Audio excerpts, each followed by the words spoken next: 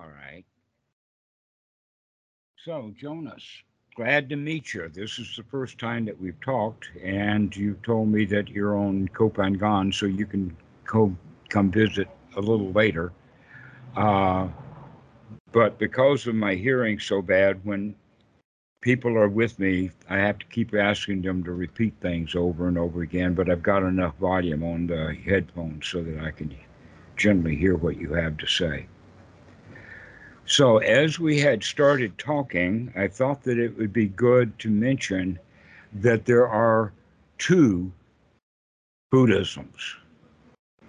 There is ordinary Buddhism, which has a lot of magical thinking and does not have release from suffering. It's, in fact, basically Hinduism with a lot of Buddhist words.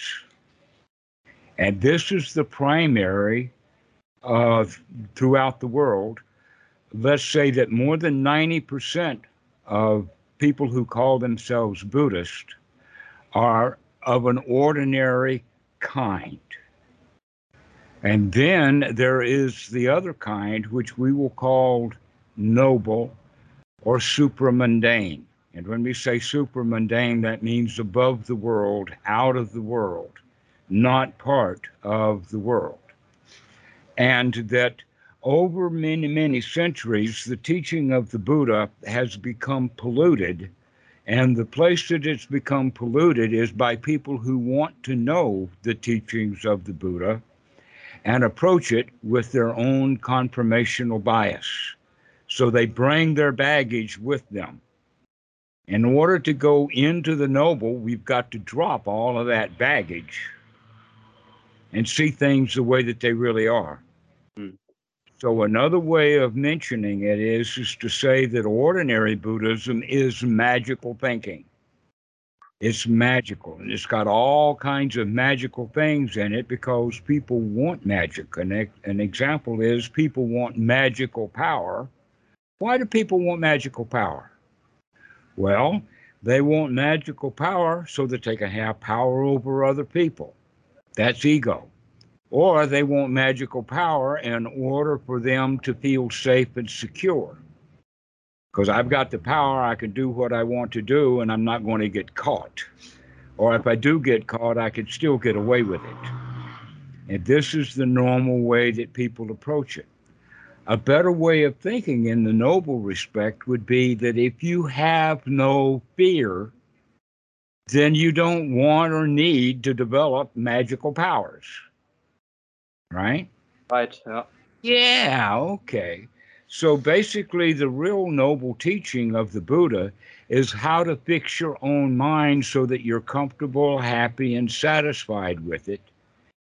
But most Buddhism is about magical thinking. Another example of that would be the issue of rebirth and reincarnation. That if people are afraid to die, then they don't want to die. Therefore, when somebody gives them a magic elixir so that you could be reborn, then people like that idea. But if you're not afraid, especially not afraid of death, then it's okay for you to die, and then you don't need and you're not interested in rebirth and reincarnation. It's irrelevant to the practice. Now, I'm not saying that rebirth or reincarnation do not exist. Nobody knows. No one's come back from the dead. Yeah. All right. Nobody's done that. There's a lot of stories about a few people who have. Most of them wind up being zombies.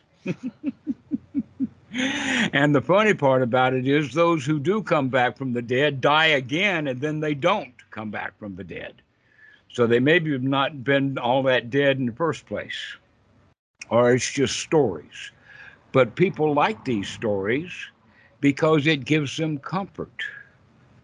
It would be better if you had comfort based in reality rather than based in magical thinking.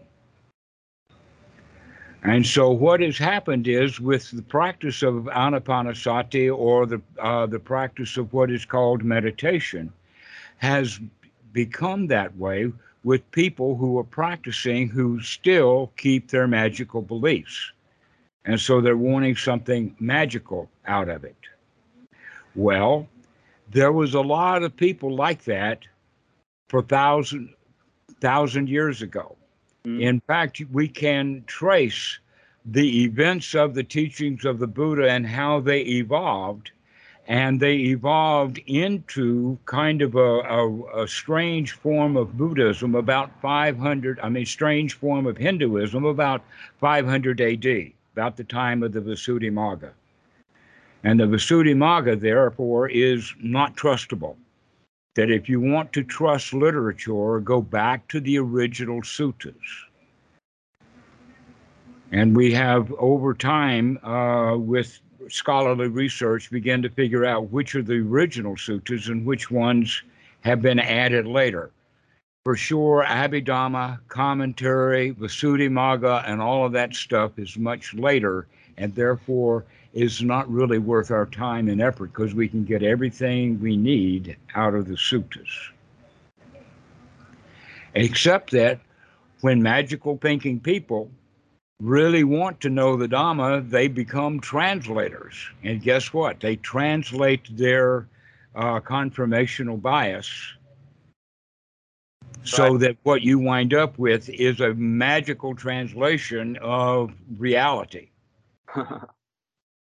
And so that's the problem with things like rebirth, is the Buddha didn't teach rebirth at all, not anywhere near like the magical kind. That in fact, if you want to use the word rebirth, it's that it happens in the mind over and over and over and over again. You're happy, and then you're reborn as sad. And then you're reborn as angry. And then you're reborn as upset. And then later you're reborn as okay. And then you're reborn happy. You see, like that. That's the way that it goes. It's a mood change. Mm. So And every when you would give the go right ahead. to a new life, to a new incarnation, kind of. Pardon? Like every kind of mood or feeling gives rise to a new rebirth, you could say so. Right.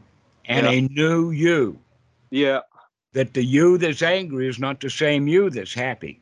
Mm. Sure. Okay? That's the important point, is to recognize that whoever you are, it's a moving target. Mm. It's a moving target. Yeah. And so let's not worry about who you are. In fact, that, the Buddha says, is unwise attention, is to try to figure out who you were in the past, who you were in the future or will be in the future, and who you are now, and how you got from the past to now, and how you get from now to the future. The Buddha says all of that is unwise attention. Yeah. What is wise attention is to look at what's happening right now. That's what the real wise attention is to see what's happening right now. Is this dukkha or what? If this is dukkha, where did it come from? How did it get here? Then we regard it in the sense of how can we get ourselves into a really good, comfortable, happy state? And then we look at how we can practice to get there. So these are the Four Noble Truths. There is dukkha, it does exist. It is not magical. It does not come from the outside, like a tsunami or a hailstorm or whatever, is not a cause of dukkha. Standing in a hailstorm and getting hit by hail, that's the dukkha, but it's because you're standing out in the hailstorm. And if you were wise enough, you wouldn't stand in the hailstorm. You'd get out of it. Yeah. And so this is the whole point, is all of our problems of life are created within one's mind. And so the actual practice of the Buddha is to get ourselves out of that difficulty and live a happy, comfortable life. That's what it's really all about. And so the fourth noble truth is, how do we practice that? What is the path or the method? Now, one of the problems with the translations that have been done by magically thinking people is that they think that it's a path in the sense of you've got to walk the path, that it's over time. You start here, then you walk a while, and then you rest, and then you walk again. And after 1,000 miles or 1,000 hours of practice, finally you get someplace. And Okay. Brazilians, I But have Auk method like so much like this huge system and so many different meditations and so many attainments that you have to make. So it feels like kind of overwhelming a little bit. well, And here's another point on that, and that is that the teachings of the Buddha is not about attaining anything. Everything about the teachings of the Buddha is a dead loss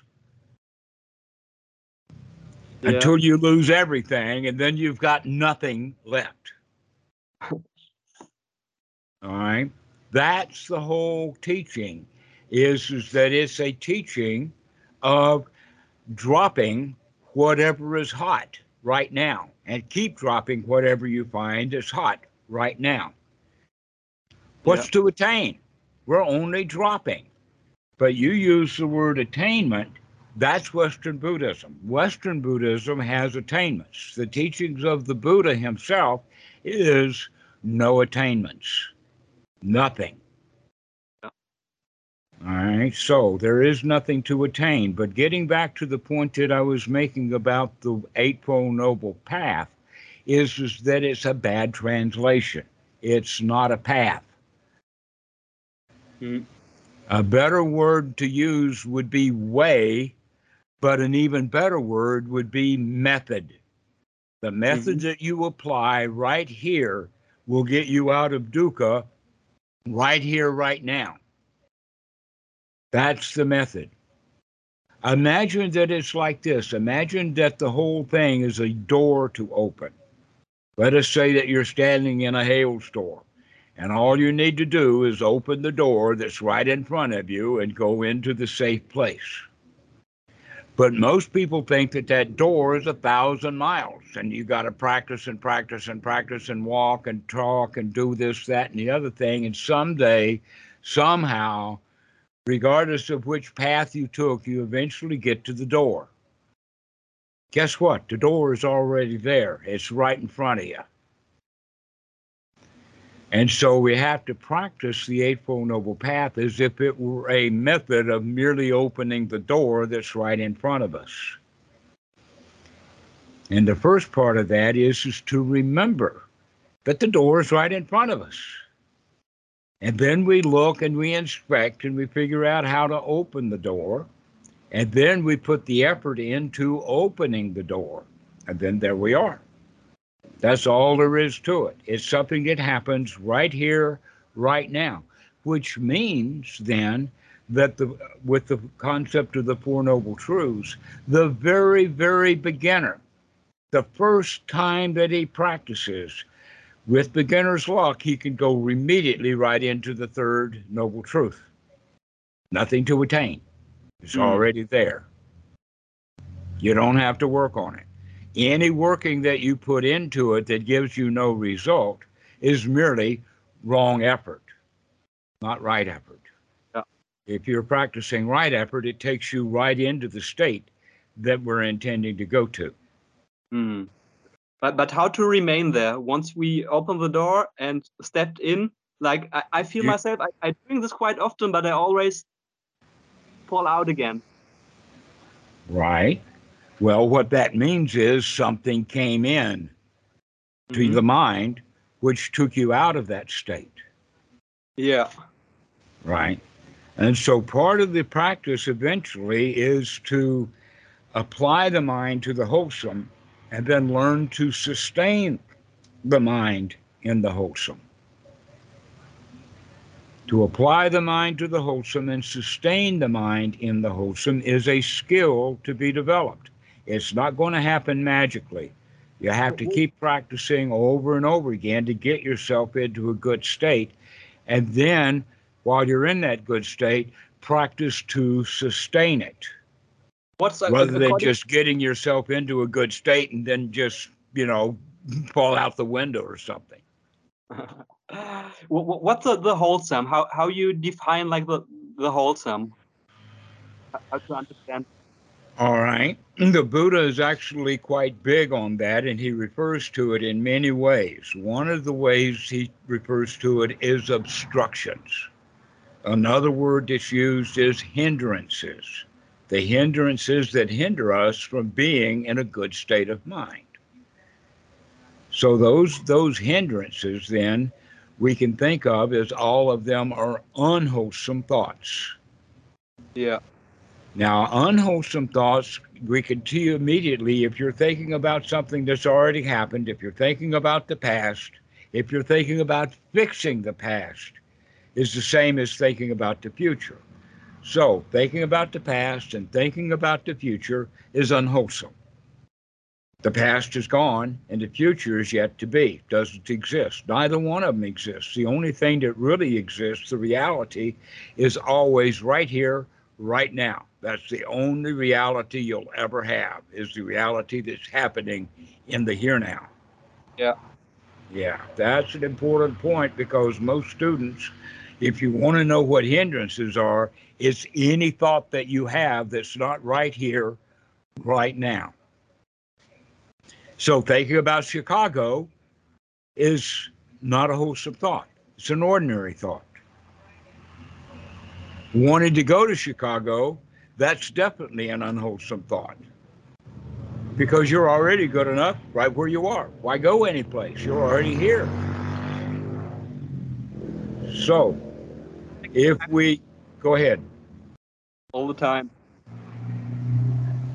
pardon? I feel like I do this a lot. I project a lot myself to the future.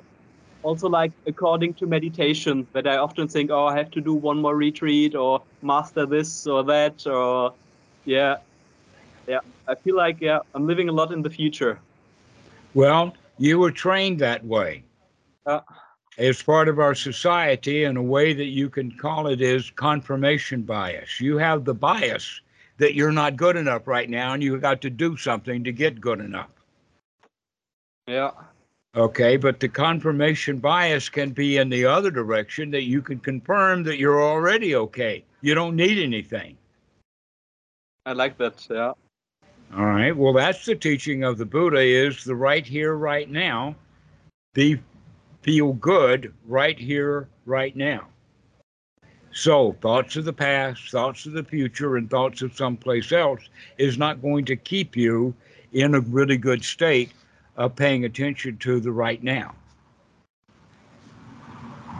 So, that's the answer to the question, wholesome versus unwholesome.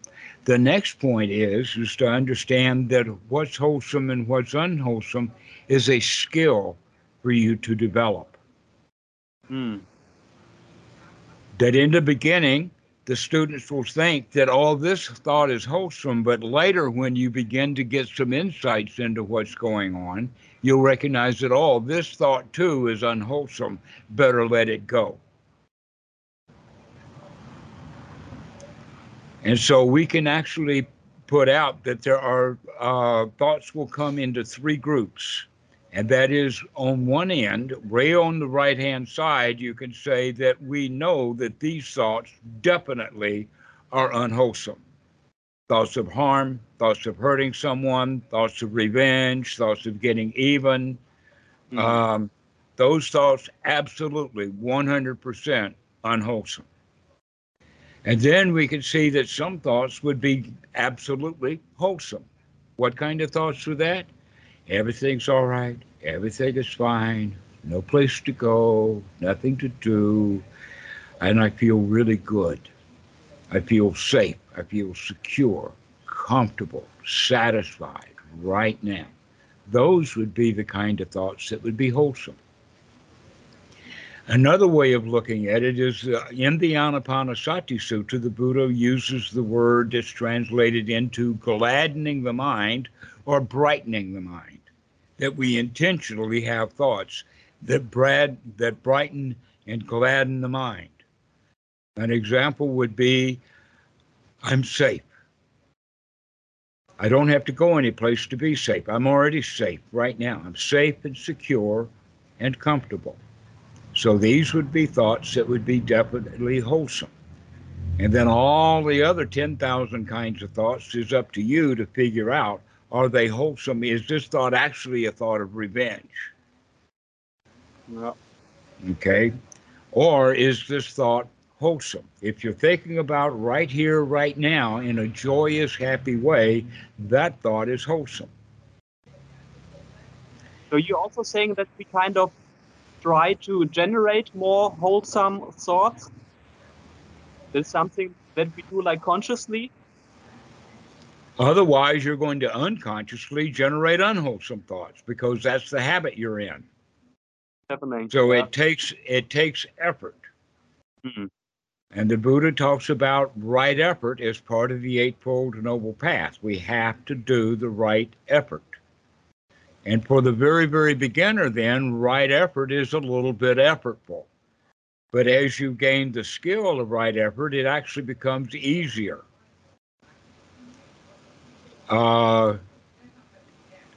That actually the Eightfold Noble Path has three aspects to it that are very important for the beginner.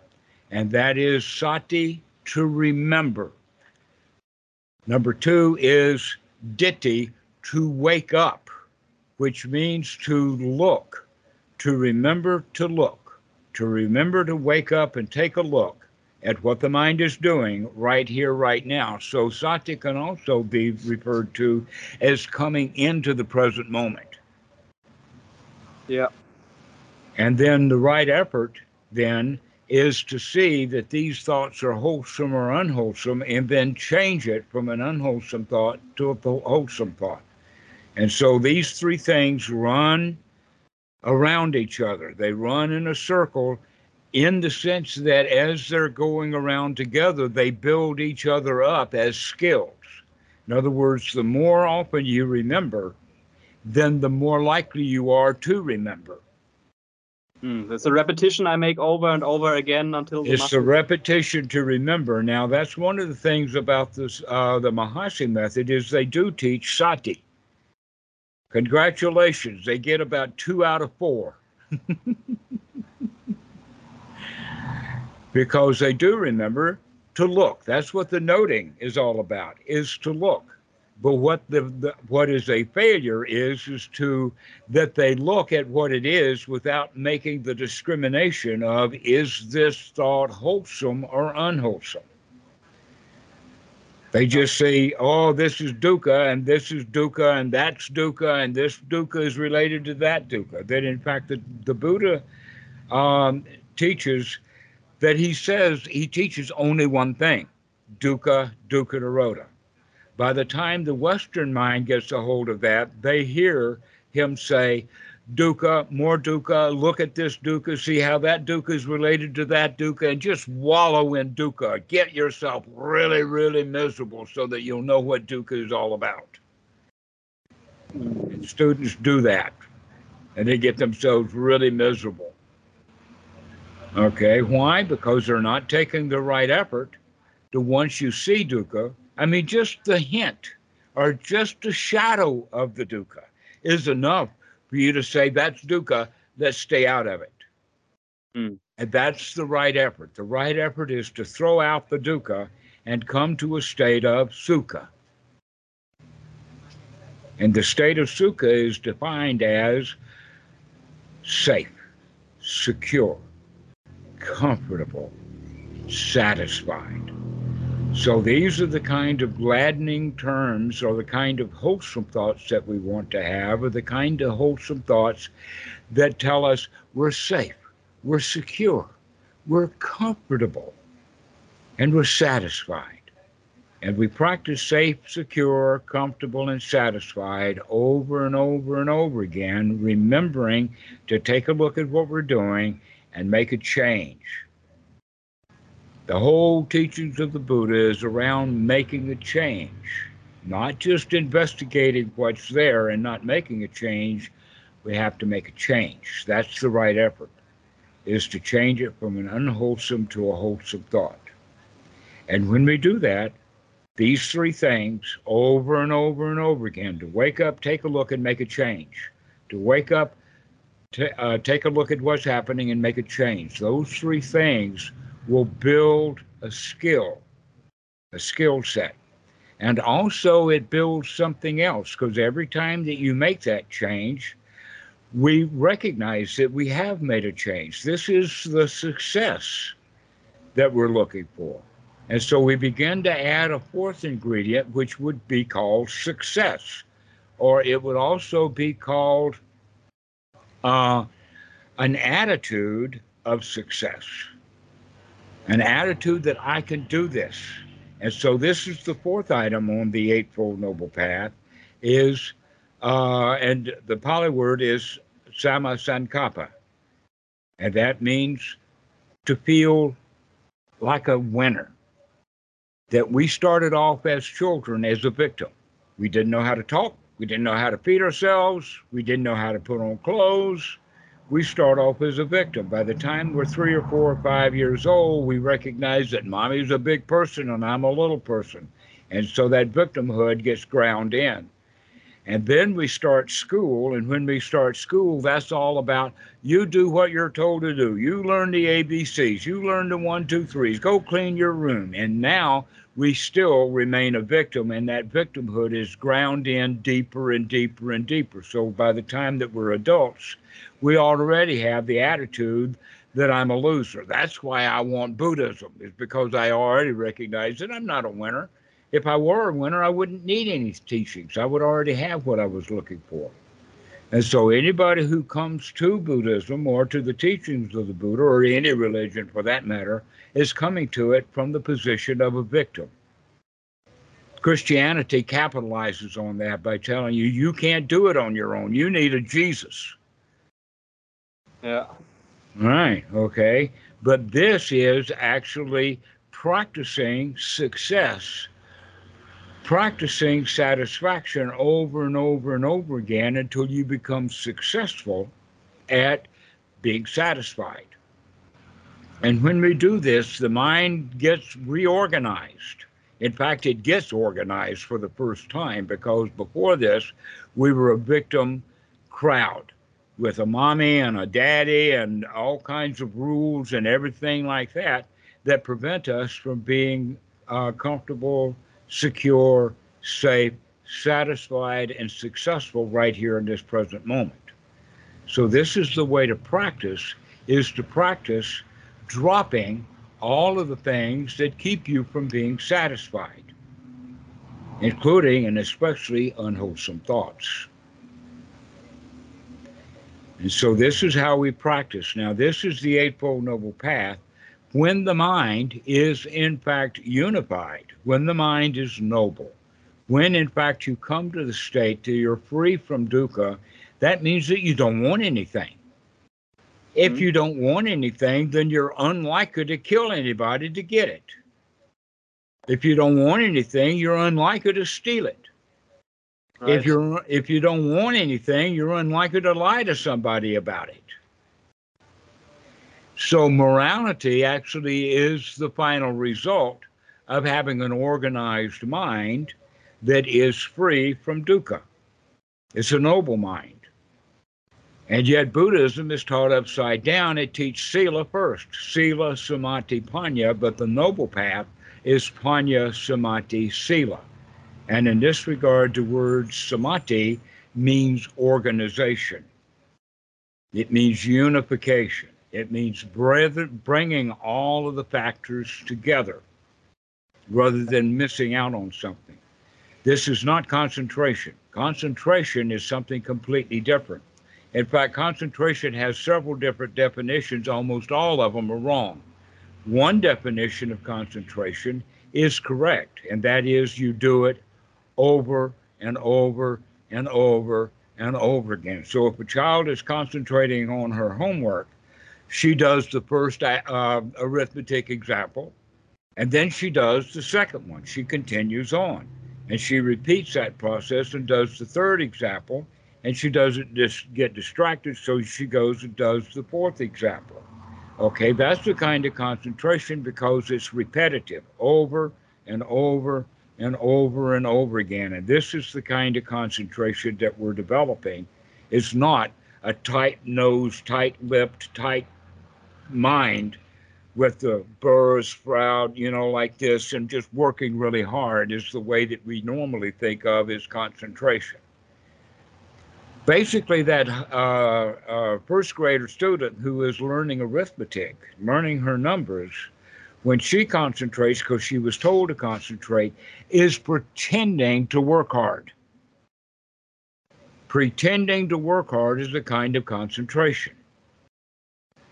And that's not at all what we're doing here. What we're doing is getting the mind in a really good state and then repeating it and repeating it and repeating it over and over and over again. This is what we are practicing to get the mind into a state of safe, secure, comfortable, and satisfied. And then organized around the attitude of being a winner, that we could do this. The Buddha was referred to as a lion. Yeah. Well, how does he become a lion? Well, it's the confidence of can do, or in this case, the confidence that I can refrain from doing. And so that's why we're not attaining anything. We're losing. What are we losing? We're losing unwholesome thoughts. We're losing fear.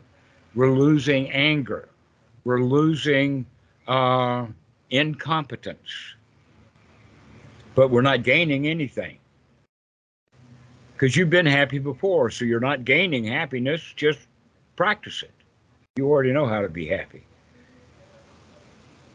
But we don't practice it well. So that's a kind of an answer to your question about attainments. There's nothing to attain. It's a dead loss. And when you lose it all, there's nothing left. Sunyata or sunyata, nothing's left. Because you got rid of all the crap. And didn't attain anything.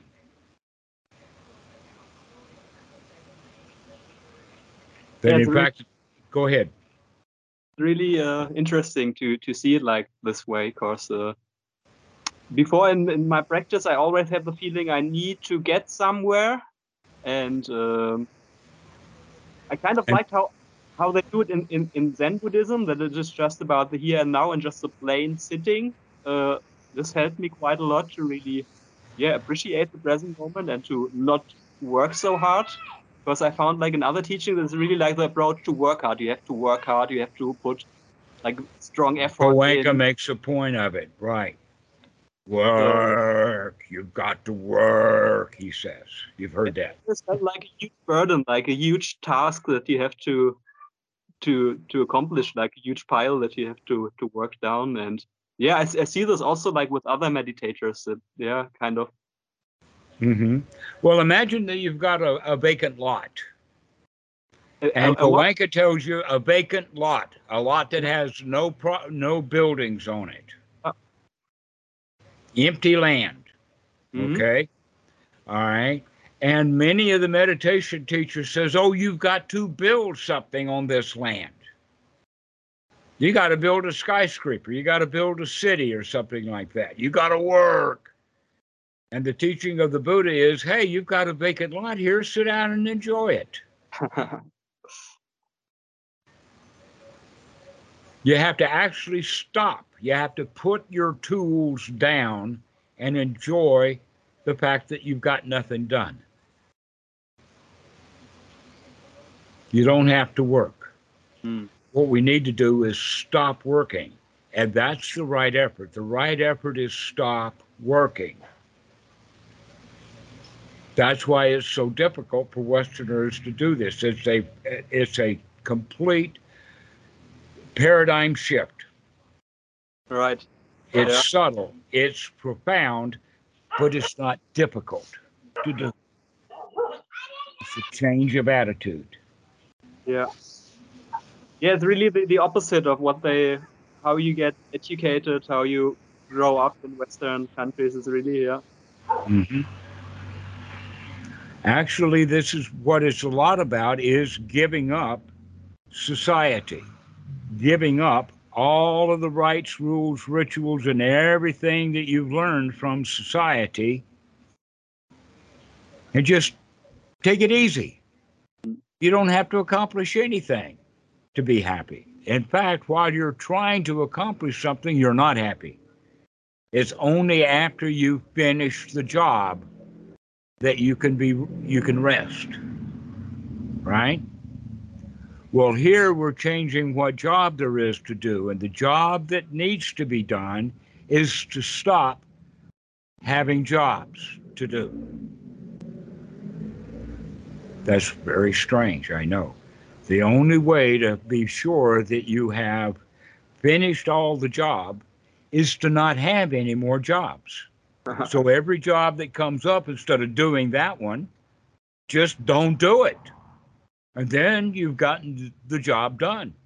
Why? Because it wasn't a job to do at all. It was only a thought of a job to do. Or another way of saying it is problem solving. And the only problem that we have to do or to solve is the one of stop making problems. Stop generating work to do. And just enjoy. You've already got everything you need. Like naturally, I sometimes have the state when I'm like out in nature or going for a hike or so, where I just feel so satisfied, where I think like, oh, there is nothing really to put on top, to add to this situation, to make me feel happy or satisfied. It's like something what naturally happens, from quite often actually in my life. But it's I'm struggling like with keep this, just to keeping this feeling of satisfaction or like usually I get out like pretty fast and then I think, oh, I have to do this or that or want like another experience or All right. So I tell you what, why don't we go ahead and finish now?